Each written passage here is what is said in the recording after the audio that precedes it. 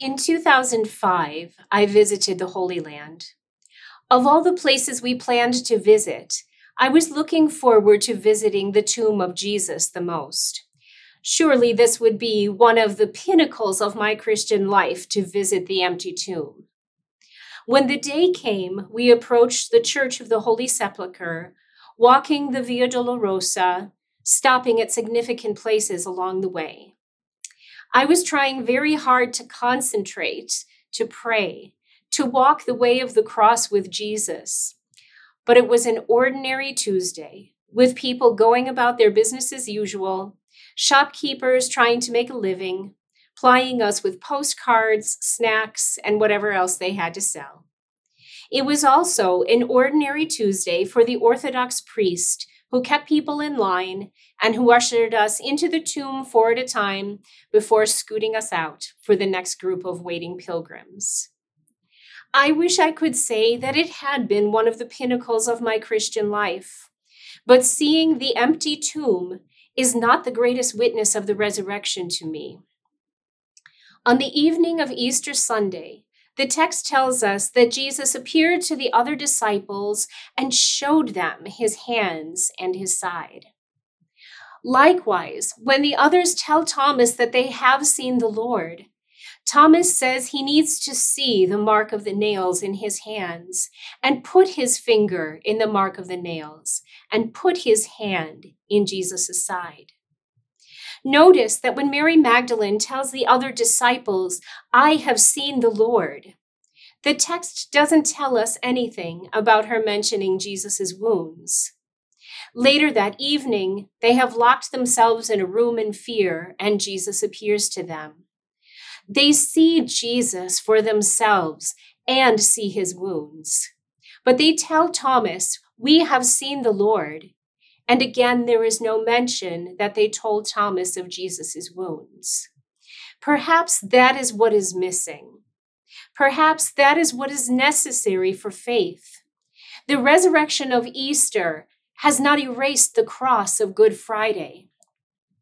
Perhaps beyond the glorious announcement of, "I have seen the Lord," they needed to know that the horrors of Good Friday were real. I have been inside the empty tomb, but I have grown to have faith in the resurrection through the witness of others, of those who profess the resurrection but do not deny the reality of Good Friday. I need the whole of the Paschal mystery. We go through so many challenges in life and sometimes think we are going to be crushed beyond any hope. No one is exempt from these painful experiences. Once we have gone through a few of them, we might be able to remember God's faithfulness and sustenance in our past experiences. But then something new happens that is perhaps beyond what we have experienced, and it becomes difficult to hold on to faith in the resurrection. In this, we need the witness of one another. People who have walked through the valley of the shadow of death and who can say, "I have seen the Lord. He is risen." When I was on the precipice of something I knew would crush me to the ground, I told a dear Benedictine friend of mine, "I don't think I can bear it." In her great wisdom and experience of more than 70 years of religious life, and more than 90 years of life, this sister said with calm assurance, "In my experience, there has never been anything that God has not seen me through." And she was right. In a manner of speaking, she bore the wounds of having endured much suffering in her own life and was able to testify to the resurrection, able to say, "I have seen the Lord." I don't think I would have believed her if I could not see the marks of the wounds she bore from life's suffering. Perhaps that is what the disciples needed as well. A body risen from the dead, but still bearing evidence of death.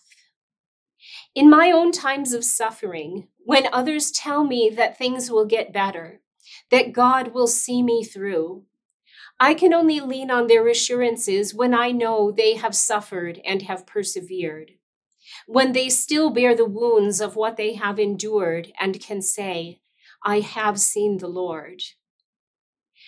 Last Sunday, we heard the narration of the resurrection of Jesus, and today we have the disciples testifying to the resurrection. Apart from the glories of Easter Sunday and its celebration, in the ordinary days of Christian life, we need the testimony of one another. On the days the world has not stopped to collectively celebrate the resurrection, on the ordinary Tuesdays, when it is business as usual, we need one another to attest to the resurrection in light of the reality of the cross. In this Easter season, we rejoice not only because Jesus is risen from the dead, but because Jesus shows us that the chains of death have indeed been destroyed. And he who has been raised will raise us up as well.